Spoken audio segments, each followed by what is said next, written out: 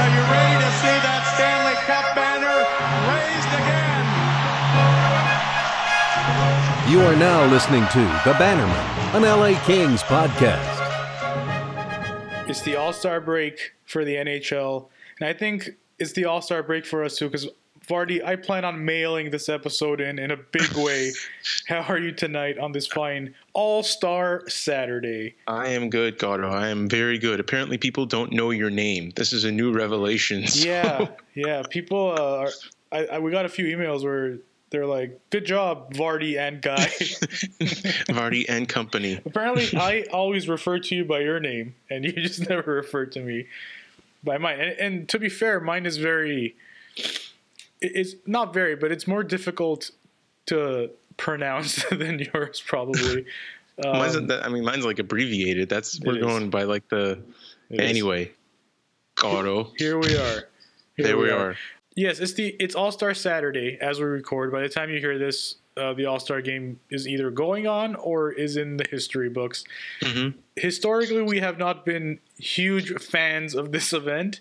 I shouldn't say that because when I was a kid, I loved it. But somewhere along the way, I think the players just stopped taking it seriously, so I stopped taking it seriously. To the point where they don't even show up, and then the league started giving them suspensions, and they were like, cool, one extra day for my vacation. Yeah. Which is essentially what Ovechkin's doing right now. He's eating like dinosaur steaks in Mexico, surrounded by mariachis and Tom Wilson. Very nice. It's the NHL equivalent of load management, I guess. Yeah. It is interesting, right? Like you have Ovechkin and Crosby's not there either, right? Crosby sat it out, I believe. Well, yeah, I think he's just returning from injury, so yeah. He's going to take one on the chin, no problem, for a sit. Yeah. So no Ovechkin, no Crosby, no Malkin, I don't think. McDavid is there, so that's nice. He's still young. Yeah. Once he hits 30, he's going to start taking some days for himself for sure. Yeah. All-Star lineups. Should we go through it? I mean, if you guys care. I mean, if you know them, you can look them up. Sure, the Kings representatives, Andrei Kopitar. Right. But singular, so I shouldn't have said representatives. Yes. And really the question was raised, who else would it be? And there was some silly comments about Sean Walker, and I think last episode we just stop being silly, you guys. Stop with that silly stuff. All right. But I guess in other novelty game news, Vardy, the Stadium Series is coming up. February 15th. And actually today, as we're recording this, January 25th, is the anniversary of the Dodger Stadium game. That's right. Which I could not get tickets to. I remember I was very upset. But as the game went along, I was like, oh, good. This game sucked. The Kings, I believe, lost 3-0. Didn't score a goal. And it was pretty boring hockey. And do you think the novelty of it though? Like, do you wish you were there for like the novelty of having been at an outdoor game, that kind of thing? Yeah, I mean, it was the first one in Southern California. You know, right? 30 years before that, I think it might have been 30 or 20. Can't remember. The Caesar's Palace game happened. Yeah, and we were too young to fly to Vegas at that time. So, which, by the way, if you remember a few months ago, I randomly found a billboard by LAX. It was the weirdest thing. Apparently, under layers and layers, like a time capsule, there was still this billboard for the Rangers versus Kings outdoor in like 93, 94. When was it? Or something this is 91. 91. So it was. I think Yari Curry's first season with the Kings, and it was preseason. Just silly. Yeah. Yes, and. So the Dodger Stadium one, yeah, for the novelty of it, and then the fact that on TV you saw Bob Miller and Vince Scully come out and call the Open together, that was pretty sweet, I gotta admit. Right. So for those reasons, yes, I do wish I was there, but game-wise, the San Jose game, I think, was much better a couple of years after, or was it a year after? I can't remember. That was a much better game, and I'm really hoping this one's a good one. I think that environment will be better for this one. The other two being in California, this one being Mile High, baby. Right, and it's going to be in the coldness. Cold. Goddamn right it is. Super cold. Would have been cold in friggin' April. Right, and people talk about, like, even indoors playing at that altitude, you feel it. Like, outdoor, 20-degree wind chill and whatnot, it's going to be some short shifts. It's going to be some Mystery Alaska setup with like heated benches and buckets of hot water. And I do wonder, like, going to events like that, if you do have what they call nosebleeds, how much of it do you really see?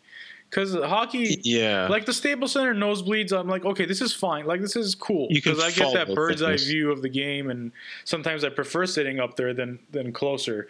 But I do wonder, these big outdoor games, the football stadiums and whatnot, what does that feel like? Although for this game, it might be a good thing if you're far away from the ice, Vardy, because the jerseys are friggin' atrocious, my friend. I don't give a damn how shiny the helmet is on the Kings jersey. It is head to toe not good. I'm sorry. Yeah, I'm not a fan. I'm not a fan of like the whole ensemble. I think it just looks super random. It does. Like none of it. I mean, I guess like there was some motivation in designing it like a historic airplane, a warplane, and so some of the chrome and things like that, fine. And it's cool that it's the one thing that I did actually like was the numbers decal on the helmets, because it looks like pilot's wings. Oh, yeah, that is cool. Yeah, I was like, great. That. Yeah. So of the entire thing, I like the 2 square inch area that consists of a sticker. It's a decal. Yeah. The rest of it, like the white gloves. I think the gloves are okay. If you could have made the whole thing work with white gloves. The white gloves are okay, but to me, there's nothing cool about the chrome helmets. I'm sorry, like that just looks like a roller hockey ensemble to me, head to toe. Right. Especially once you throw in chrome helmets, white gloves, a weird, I don't even know what to call that jersey. It is just angulated, uninspired, boring jersey. I don't get it. I think there's, if you're going to go with the whole Air Force theme, because it's the Air Force Academy and you want to bring in like planes and whatnot, there's so much more you could do with it than this. Yeah. You know what I mean? This is just, it reeks of meh. It's like a shoulder shrug in general. And then they're like, oh crap, why don't we throw some chrome helmets on? That looks cool. Yeah, that'll fix it. It just seemed very random to me. I can't imagine this is going to be a jersey that a lot of people are going to be really excited about owning and whatnot. Maybe true collectors will throw it in their collection. Yeah, but I mean, for the sake of a collection, not really for the sake of I need that. No, I mean, it's not even. It doesn't even have the potential to come back around and be cool one day. God no. Like the Fish Sticks jersey, or the Wild Wing jersey, or the Burger King jersey. Those did the whole 180 and came back around to being badass. I own a Burger King jersey, so I'm quite proud of that. Colorado's jerseys. A little bit better, slightly a hair. Yeah, at least like it's bolder. It's like a bolder choice. I don't know, like Boulder, Colorado, or you see, Boulder. You see how I do the puns? It's very sneaky. You got to catch it. But yeah, bolder as in being bold. Yes, pushing the envelope. I also appreciate that there's a little more symmetry to that one. Like they made it kind of work where the neckline looks like a mountain range and whatnot. Like it works a little bit better.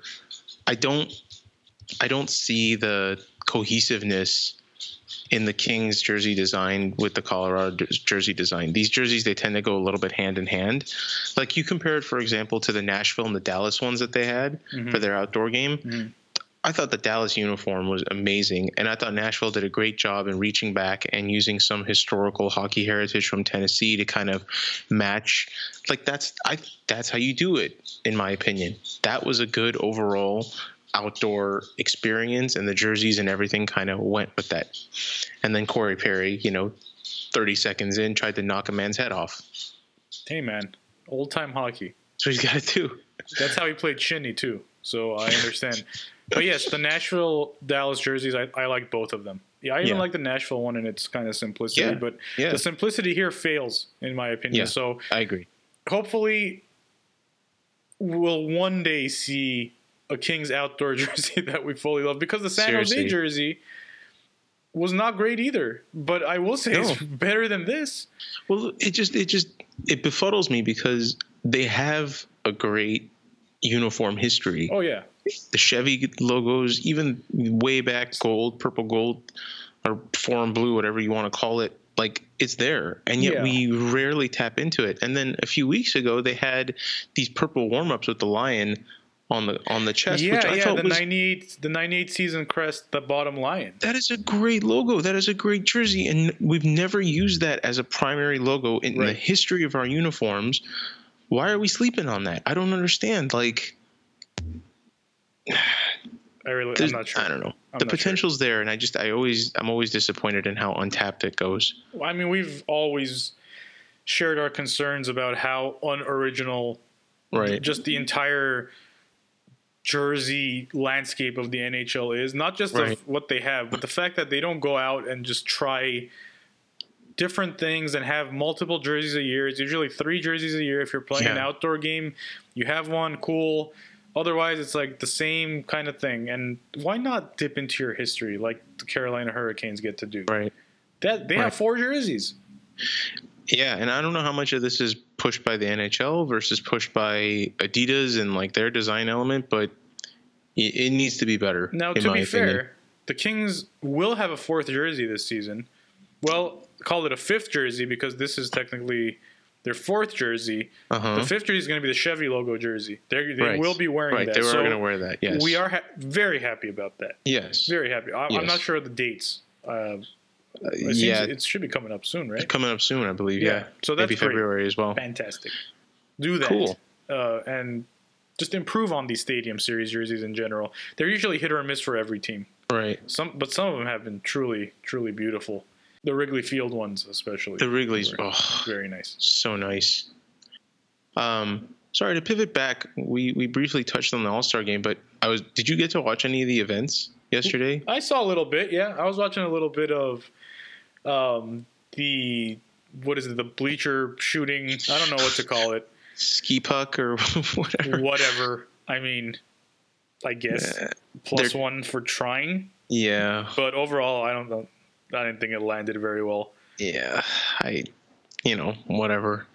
You could even tell the players were kind of like, I think they interviewed Patrick Kane afterwards, and he's like, it's kind of gimmicky, but okay. People want us shooting pucks over their heads. I guess we'll do it. And the people are like, no, we did not ask for this. Don't remember putting this in the suggestion box at all. And even like the goalie save streak on the on the breakaway, I was like, okay, they're not even trying. Like, these guys are not. It's the same moves over and over again. Like, it lacks the creativity. It lacks the fun element that I think you're supposed to have when it comes to an All-Star game.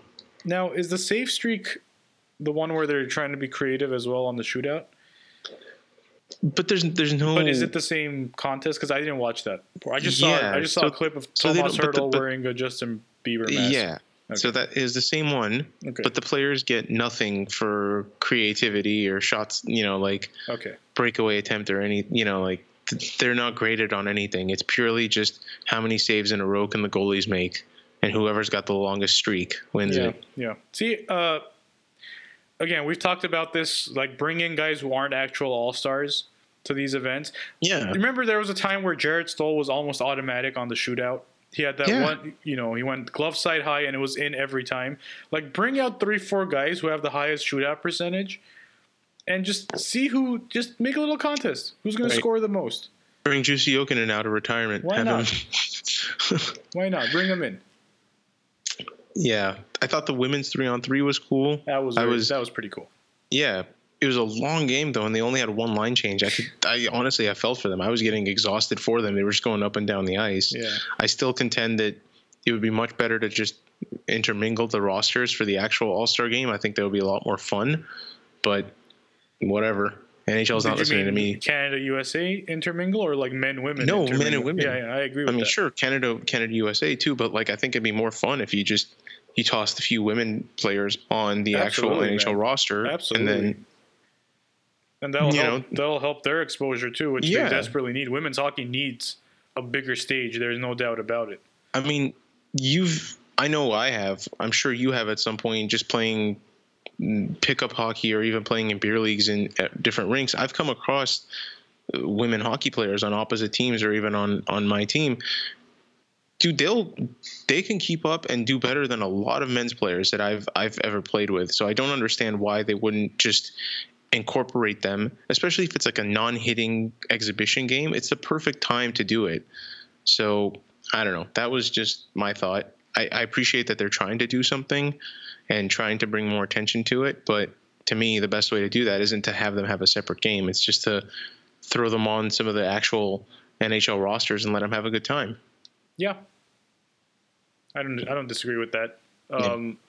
The Legends portion. Now, if you remember, and if you are a faithful subscriber and listener, which we know you are, to the Bannerman podcast, I'm sure you recall that we have suggested in the past the implementation of Legends into All-Star Weekend, and lo and behold, the St. Louis Blues, obviously subscribers, obviously listeners, they implemented some Legends. Al McInnes wheeling in with just looking brittle as ever. He just sends just a clap bomb for 100 miles per hour that Vardy, I believe, in private, you called shenanigans on. Yeah. I'm sorry. I don't believe for a second that shot was 100.4. I think a lot of people on Twitter were calling that out too. Not to say that it wasn't 80 at least, which is still very impressive, but come on, 100.4. 80 is not impressive for Al McInnes. He's 56 years old. I don't care. It's got to be a 90 at least. He was literally shooting with a branch that he broke off a tree before the event. Yeah, he did come out with that big wooden number from his old days. That's done a lot of damage in the NHL, so yeah, man, you got to go back to it. But you told me, and I rewatched it a few times. Yeah, I think it does. I think you made a believer out of me on that. I'm just saying. And then I thought it was weird. They brought out like Bernie Federko, skates, gloves, give him a stick and everything, and then all he did was give Pietrangelo a couple warm-up passes and then skated off again. I was like, what was the point of that? Have him just come and actually take shots on the target, which, by the way, I hate. Did you see this digital target thing? It was so bad. Good Lord. Man. Good Lord, man. I think I know what you're going to say, and I'm going to agree with you. Why? Yes. The big one is why. But I believe you mentioned on Twitter that if it doesn't break, if there isn't a breaking element, then it loses so much of its cool factor. And I totally agree with you. The sound, the sight of like a plate breaking like that's what made that event kind of cool. Well, and people are pointing this out that like, okay, say you're one of the people who's sitting behind the net. The whole thing is blocked off from you. You have no idea where that puck just hit. You can't see through this stupid. And after the first shooter, the damn plexiglass broke. Right, and then there's even clips on Twitter of, I think it's Huberdeau shooting. This puck goes like a good 1.5 feet lower than one of the top targets, and it's still like digital shatters. Come on, man. You know what that reminds me of when we went to the Hall of Fame? Yeah. And we did at the Hockey Hall of Fame in Toronto, they have the accuracy portion, and I went up and I shot 3 pucks and I hit all 4 targets. And let me just say, with those 3 shots, I think one of them were actually I hit the target. The other 2, I kind of hit the center and both lit up. And the guy's like, "Good job, man. Here you go." Gave me a card that said 3. That said 4 out of 3.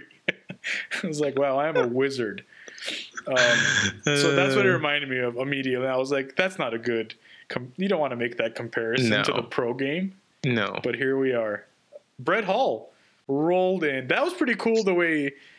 The reveal and stuff, that was like, I think it was a total accident how cool it came off. Yeah.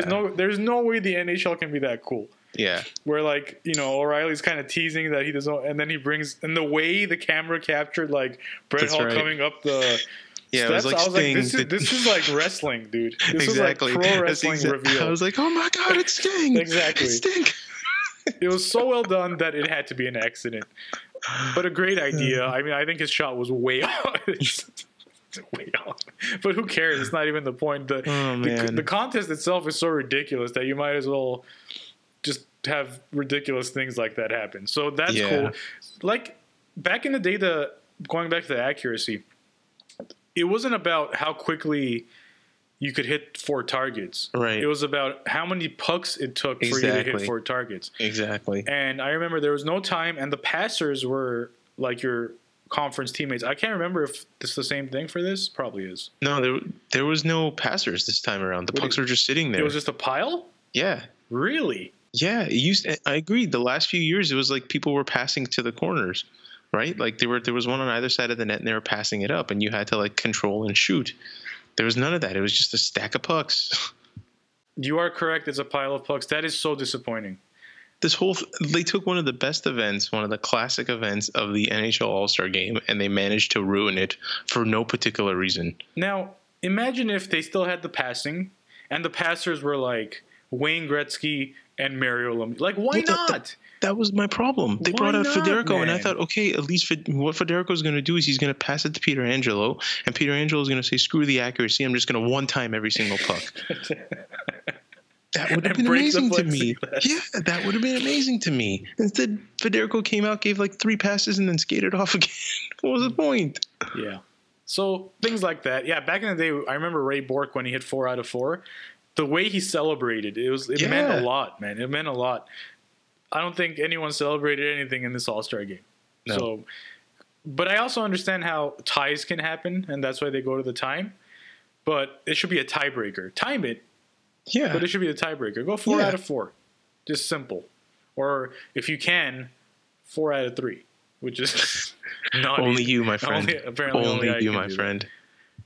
But yeah, should we talk of the Kings and how they were before this bye week and all that jazz? Why not? My general feeling is nothing's changed. Like, things have changed slightly. Nothing's changed. But really, nothing's really changed. Right? They're still the worst team in the Western Conference. Yes. They are still tied for second worst in the NHL because ain't nobody touching the pure disaster that is the Detroit Red Wings, who have lost the conflagration. 35 of 51 games, which is, man, that's impressive. So, yeah, there were a few games there where they were playing well. The Tampa game comes to mind where you're like really proud of the boys' effort. Like, should have won the game probably, last minute tying goal and they lose in overtime. But then they have like the Philly game, which I think was their last game, which is just not good. Just not a good outing. So overall, it's just January's just been crap. It's been quite not honestly. good. And it's what we expected. We've talked about this a lot. We want a competitive game sometimes. Walk out of there with your head up high, be proud of your performance, but ultimately understand that you're probably going to lose the game. Right. Yeah, and I think the thing that's been disappointing to me, like, and you're right, the Tampa game, like, they fought pretty decently.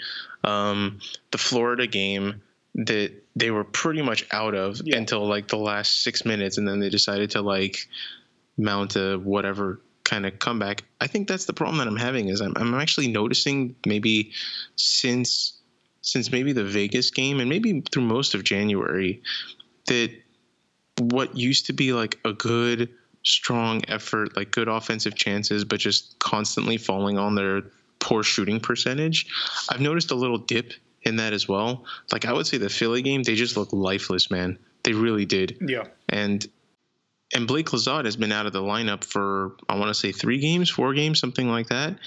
And it's, you can, not that I think Blake Lizotte is like such a huge impact player, but it seems like when you take him off of the second line, there is no second line. It seems like the entire second line dies, and then the entire offense just kind of crumbles, which goes to show you just how thin on talent this team actually is. If you put a guy like Blake Lizotte on the shelf, and the whole thing just kind of falls apart, And it's disappointing to see in that respect, because I thought they were really making some strides, and guys like Kempe were, making some advances in their game. But I think it just shows you that the roster's still not there. We've kind of known that because the actual goal scoring and that type of talent is not there despite the shot production. But this just goes, I think, provides further evidence in that respect. Oh, no, I agree totally. And you could tell it's frustrating. It was funny. It appears that now, finally, Drew Doughty has accepted that the Kings aren't going to win the Stanley Cup this season. I don't know if you saw that article, or at least the headline in The Athletic, where I think it was like Drew Doughty frustrated that the team isn't improving faster than he anticipated, something along those lines. And he talks about like he's like, yeah, I knew we were gonna rebuild, but like I didn't know we were gonna be like it was gonna be this bad for 2 seasons now. And I was like, oh, buddy, bless your little heart. Yeah, there's a reason you were drafted 2nd overall, friend. We were really bad. Yeah, but it just goes to show you that things have slid into a dark place. That's right. When Drew starts admitting that things are bad. Right. When even Drew Doughty can't pull a positive out of this current situation. Right. But that was kind of interesting to see. I think they finally broke him. They finally broke the unbreakable Drew Doughty. So we'll see how he performs the rest of the season. Not that it's going to matter, honestly. It just, from day one, it's felt like a throwaway season. There's been glimmers of hope, positives, and we even said, "Hey, man, they might go on like this 10-game stretch where you're like, look at these guys go," and that's exactly what's happened. Yeah, and we said savor the flavor because it's not going to happen too often. Right, and now we slid back. Right. Sometimes the Bannermen are right about things, Vardy. Occasionally, right about 10-game stretches where they're good. Right about Russian legends that might go out to another team and start playing well. I don't know. I'm just saying. God. Sometimes that happens. Look, we said we won't talk about this again. Every time. Like we had decided, like, final word. I hope Kovalchuk goes to Montreal and does well. That was our last word on it. But we lied. We're gonna say a few more things about it. First of all, Eat Crow per 60, low. It's low this season. Yeah. And it's rare for us. Look, we don't. Right. That's the thing. Like, we're wrong often. So when we're right, we're going to take a few minutes and talk about it. Yeah. And I don't mind being wrong. Because that means that I am, I'm giving. You have to keep in mind that every thought that we give on this, every opinion that we express has been well thought out. It's not just like straight emotion, screw these guys, trade them all. Like, you'll never hear us necessarily say that. But like, sometimes when we see something and it just doesn't seem right, damn it if we're not going to say something. There you go. And this is one of those times. Ilya Kovalchuk, since being unceremoniously dealt from Los Angeles to Montreal. He wasn't dealt. Oh, yeah, that's right. I'm sorry. He was like expunged from the roster for nothing, and then sat there for 3 weeks doing nothing.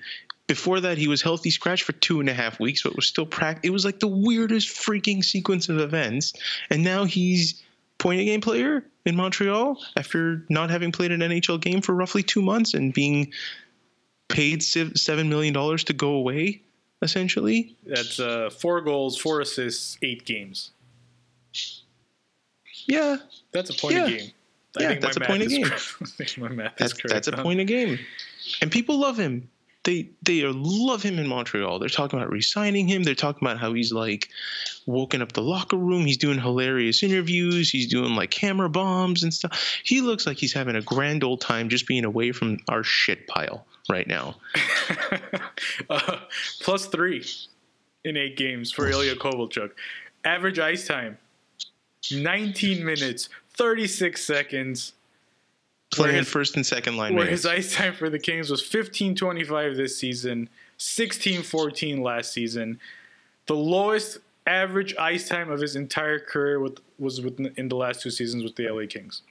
And across 3 coaches, yes, one of whom basically like stapled him to the bench, and when he did play him, played him like 8 minutes. Just ruined him, in my opinion. Yeah. But whatever. And there's a lot of good conversations out there, buddy. There's a lot of good thoughts out there because now people are seeing this, and it's turning into not necessarily like, oh, the Kings screwed up or whatever, because for whatever reason the performance wasn't there in LA. So the question is why? I think that's good that people are having that conversation amongst fans and pundits, because that's an important conversation to have for a team that's rebuilding, because there's going to be players like that coming around through the prospect pool, through free agency, through trades. You have to make sure that you're able to maximize the guys that you're getting if you're going to go out and get these guys. Absolutely. And my whole thing is I love this team. They've been a part of my life since I could remember, and I want them to do well. And the only way they're going to do well is if everyone in the organization is held accountable top to bottom at all times. Right. Ilya Kovalchuk was held accountable for his lack of defensive play, right? He was held accountable, and he paid the price, the ultimate athlete price, being basically eliminated from the team and having his name kind of dragged through the mud a little bit as someone who doesn't show up, who is gutless, effortless, whatever. And I would like the management of this organization to be held accountable for what, in my opinion, is a complete misuse of a player. Yeah. Whether that be they just didn't understand, whether there was a communication issue, whatever. Figure it out, bro. Figure it out. Because you took, and it was their decision to sign him. It was a mutual decision to come to LA. And what the Kings did is attack his weaknesses and never play to his strengths. Right. Simple as that. I'm glad the questions are being asked because they have to be asked.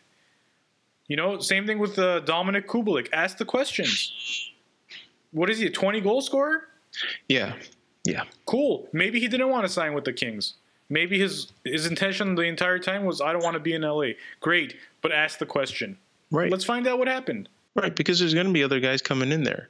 The last thing I want is for there to be this repeat issue with a young player and a guy like maybe Kaliev, who's coming in. And again, we've talked about him being primarily a goal scorer, primarily a specialist in shooting the puck and scoring goals, right? Yes. And even more so, he's going to be coming in as a rookie. His defensive game is not going to be where they expect it to be at an NHL level. But I don't want them having the same type of issue with other players where because the player doesn't play like Dustin Brown or Kopitar a full 200-foot game, then ergo they're useless to this team, that we can't balance their strengths and their weaknesses. Because that's ultimately what it comes down to. It's poor utilization of a player that you knew exactly what you were getting in that player. You knew that you were bringing this guy in because you needed offense, you needed goal scoring, primarily power play. And I remember a handful of times where he was actually employed on the point in the power play, where he scored a majority of his goals. And maybe to be completely fair, if you're looking at it and wondering, okay, well, he had ice time with Kopitar, he had ice time up and down the lineup, he had power play time, fine. So what was the issue? Maybe the issue is that the Kings are the wrong team for a guy like Ilya Kovalchuk. Yeah, and that's okay. Yeah, and that's fine. But you have, again, that's when it comes down to the idea that, like, okay, then in that case, management needs to be held accountable because they went out and they signed this guy on a 3-year deal thinking that they were going to put him into this roster and make it work. And instead, they walked away from that deal 1.5 years in, lost a good amount of money, didn't play this guy, and got nothing in trade value for him, and now he's scoring a point a game for Montreal for peanuts. They didn't even get a compensatory pick or anything. There wasn't even future considerations placed on it because they gave up on that. They didn't even want to play him in a way where he could play up his value and potentially get traded, which is another thing that we were upset about. I don't mind if you're going to trade him. I don't mind if there's value out there and you realize that, look, this team's not going anywhere. He's a veteran player. He wants to go play somewhere else. But you got to play the guy. You got to play the guy in a situation where you can still show other teams that he has value to them. I think that's the most frustrating thing for me is you took a valuable asset and you did nothing with it. And you managed to make him worthless. Right. Which is amazing because anyone who has a shred of hockey knowledge and understanding, when you watch him play, you know he's not worthless at the very least. If you think he's worthless, then you are out of your damn mind. And that's the problem now. You need to brush up. That's the problem now, dude. The stuff I hear out of Montreal is people just like, man, I had no idea he was this way. I'm like, were you even watching the damn games? Were you watching him actually, like, when he was trying and the team around him was doing nothing? The team around him shooting 7% on offense. What is he supposed to do if they're not really giving him the puck? And again, that's fine. Kopitar has never been one. We've always talked about this, that Kopitar could be a consistent 80, 90-point player if he had wanted to be throughout most of his career, but he chooses to be a better two-way player, and he settles in around that 60, 70-point mark because he'd rather focus on the 200-foot game, and that's what won him Selkies, and that's what won him Cups. All for it. But you can't take a guy like that and then be like, you know, we're going to make him better. We're going to put a guy who's nothing but offense, and then that's going to change it. It's not going to work. You have one guy who plays a particular kind of game, and then you have 18 other guys who play a different type of game.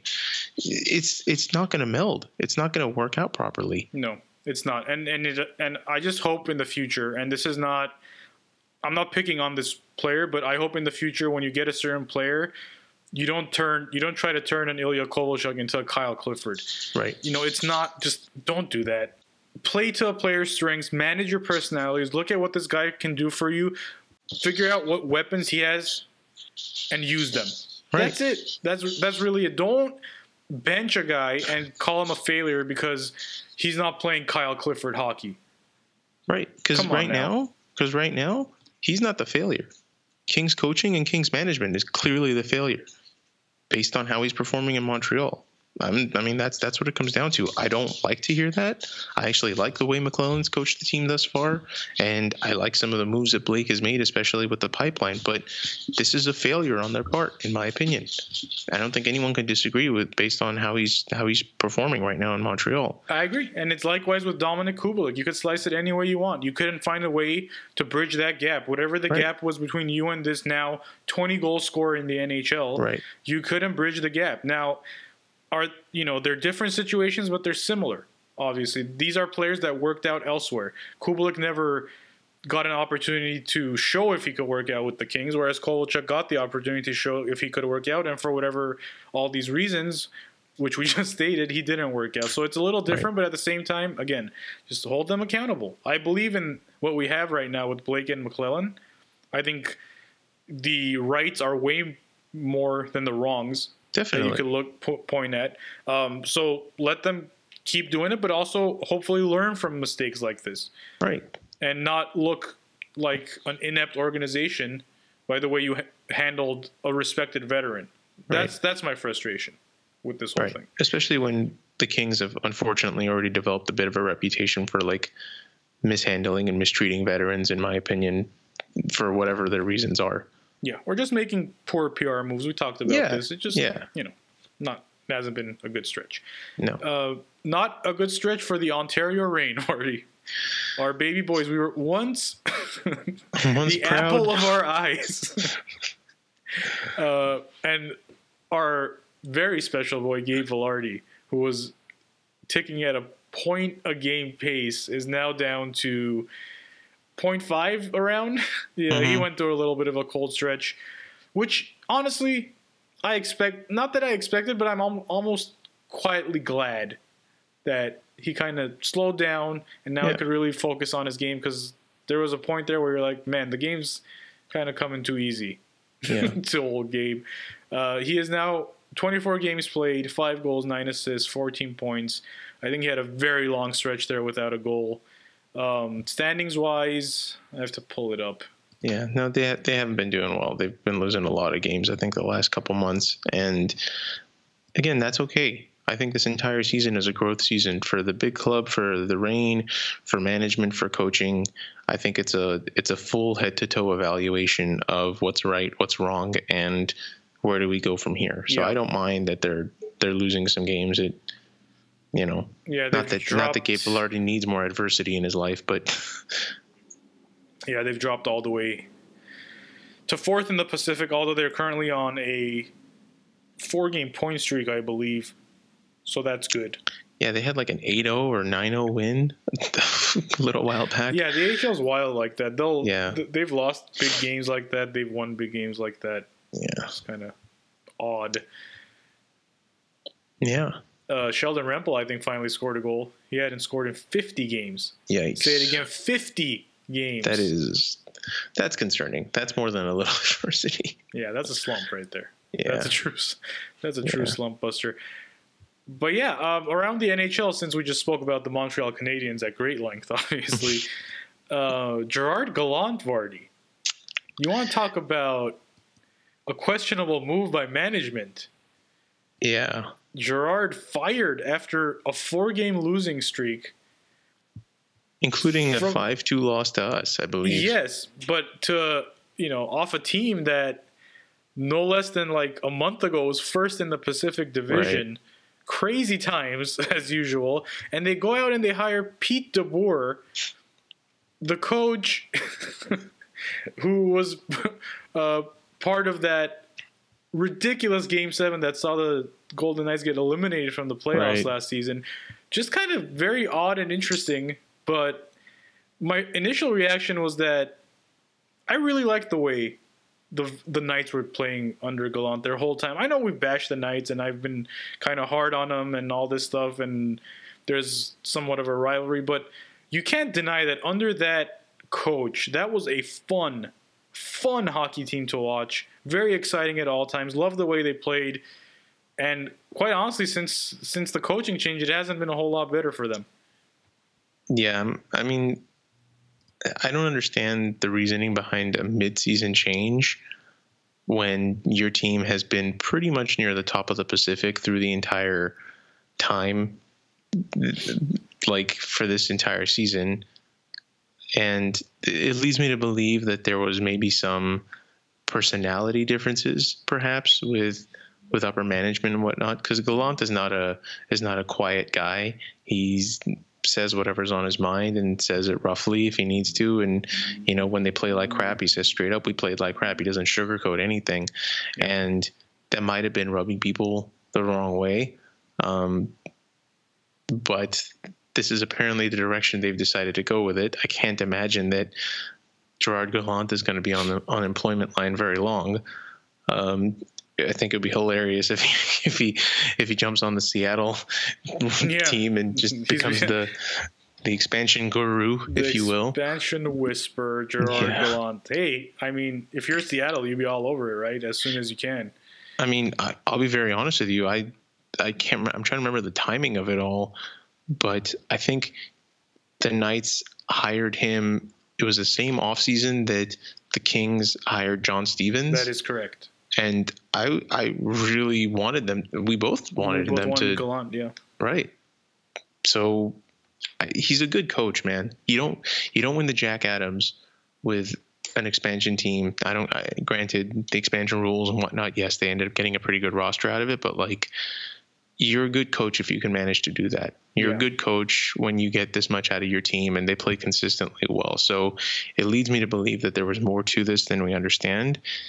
But I can't imagine he's not going to have a job in short order. Here's something crazy. From December 28th to January 4th, the Golden Knights won 4 straight. Then from January 7th to January 14th, they lost 4 straight, and they fired the coach. Since then, they've lost to Ottawa. They've beat Ottawa, lost to Montreal, lost to Boston. Again, I don't think the win-loss record had anything to do with this. I Maybe sincerely not, don't. But I mean, I don't know what metric they were looking at. I don't know what specifically they were looking at, but I don't think it was as simple as wins and losses. I don't know if there was issues within the locker room and players expressing issues with him. I really don't know. But it seems like there's more to this than just wins and losses, even though that should ultimately be the most important thing.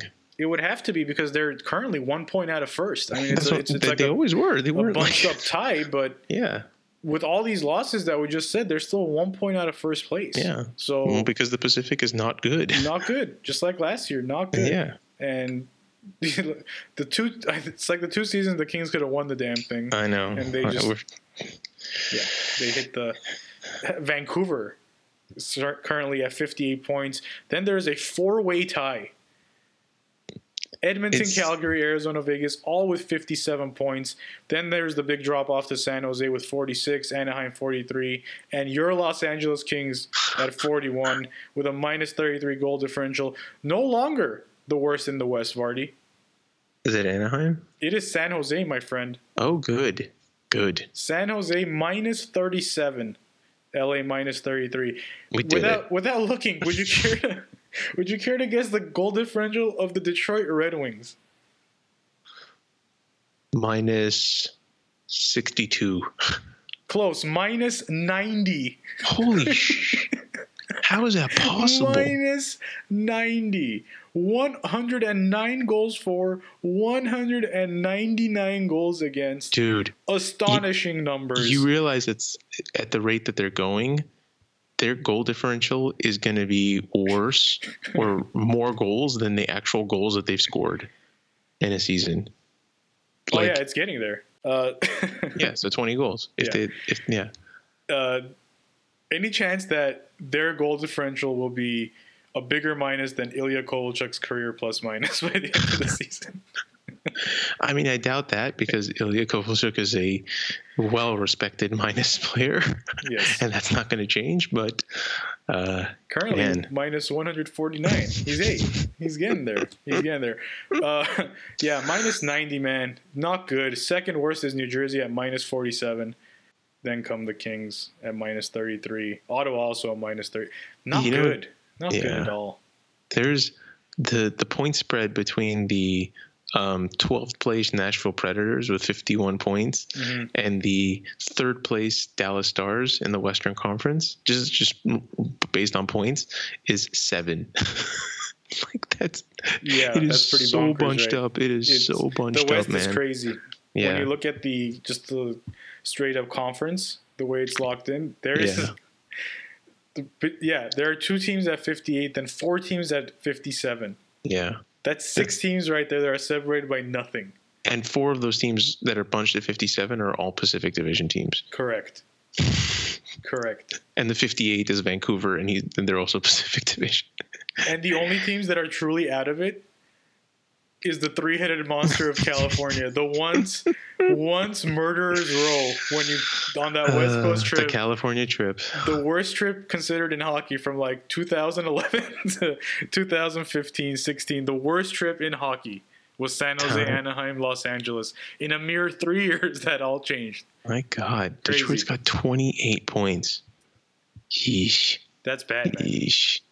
35 losses in 51 games. That's not even OT losses, ladies and gentlemen. No, Those man, are that's 35 straight. regulation losses in 51 games. Man, wild. They have 10 regulation or overtime wins. God.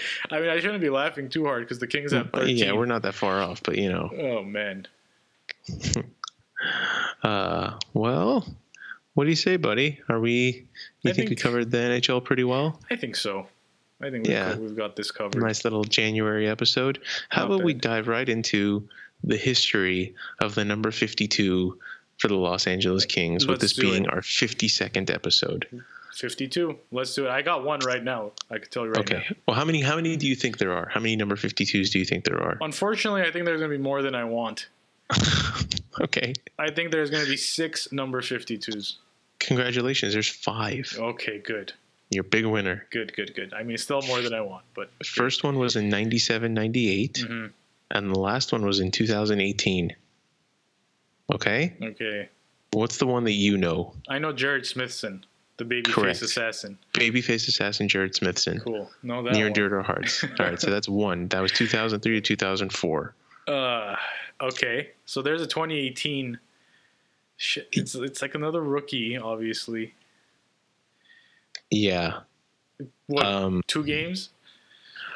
No, lots of games with the Kings, just not with this number. Great. Yeah. Wonderful. Yeah. And really, you should know all of these players. Yeah. Except for maybe one of them. Okay. All of these other ones, you know, like the player. Yeah. Is Sean Walker? Did he wear 52? No. Okay. That's a good try though. I think he was 61 or something actually. I might be. There is an active player on the Kings who wore the number 52. Yeah. Boy. Anderson Dolan? No. Okay. See, I'm just swinging right now. Swinging. You are. Matt Roy. But you're on the right track though. You're thinking of the right types of guys who've been around and now are a little more secure in their position. Yeah.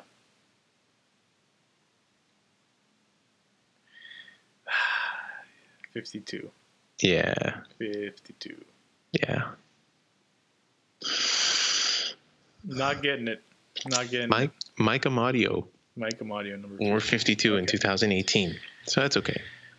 So now you got three more. The first one was 97, 98. Now, I have a wild card kind of question answer for you.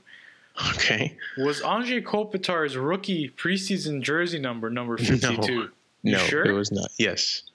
Are you sure, Vardy? Well, I don't know if it was. At least on Hockey Reference, 52 is not. Oh, no, I know that. Wait, I'm saying his rookie preseason number. Dude, you would know. I would not. I sincerely would not. I would like you to confirm that for me. I have no good way of doing that. Fair. I will try to do that myself on my spare time. That's right. Okay. Don't waste the people's times with your inane rants. Fine. Can you give me the years on the other people? So 97, 98, across the course of 2 seasons. Mm-hmm. And then there was 2008 and 2016. Ooh. And I think 2016 was a placeholder number. No, no, you know what? I was wrong. No, that's definitely not. And you have just messaged me a card of Anze Kopitar wearing the number 52 in the preseason. There it is, baby. You did it. Just for that, I think. Just go put a bow on this. I'll tell you. You know what? Just for that, I'm gonna give you the one that I think is the hardest. Okay. 52. Okay. Okay. That was a gentleman who wore it in. Let's see here. 97, 98 was Jason Morgan. Yep. Don't know J-Mo. Don't know him. So now you got 2 more. 2016. Too hard, man. I'll give you a great hint. Okay. Both the 2016 and 2008 players were defensemen. Okay. And they were not with the team for long. So it wasn't someone who had it and then changed it. This was the number that they wore and then they moved on. Yeah. I don't have either. I mean, I could take stupid guesses, but I know, like, it's not these players. You know what? I apologize. One was a defenseman. The other one was not. I'm sorry. Okay. Well, that doesn't help, but thank you. I don't know either. Jared Smithson's the one I know. All right. And rookie Anze Kopitar preseason. Correct. Okay, cool. Which does count for something. 2016 was Luke Shen. That's right.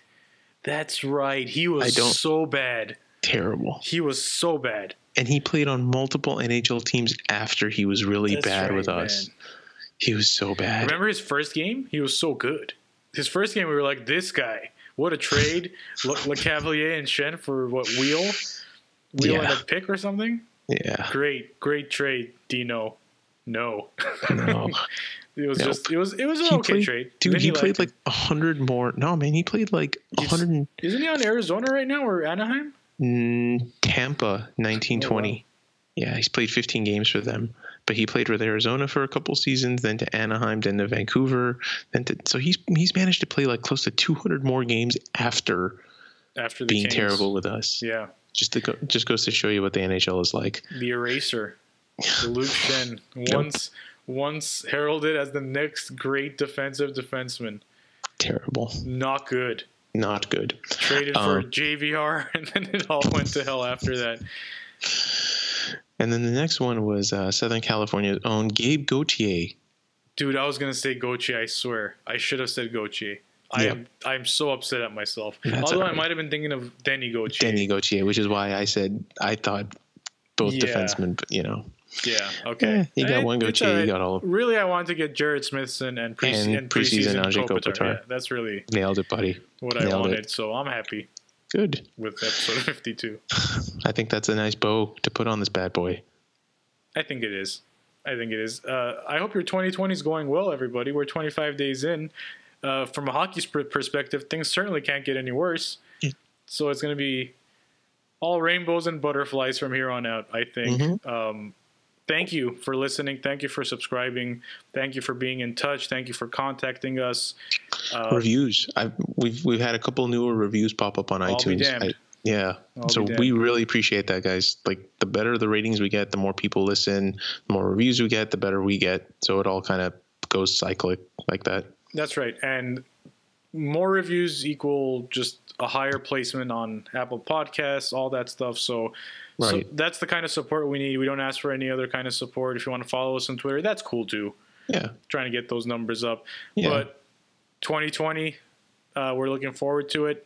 We're inching closer to the trade deadline as well. I think it's end of February. So some of our boys may be needing to pack some of their stuff real quick because they may be headed out. But until then, and I don't mean till the trade deadline, until next time for episode 53, we are the Bannermen. Thank you for joining us. You've been listening to The Bannermen, an LA Kings podcast.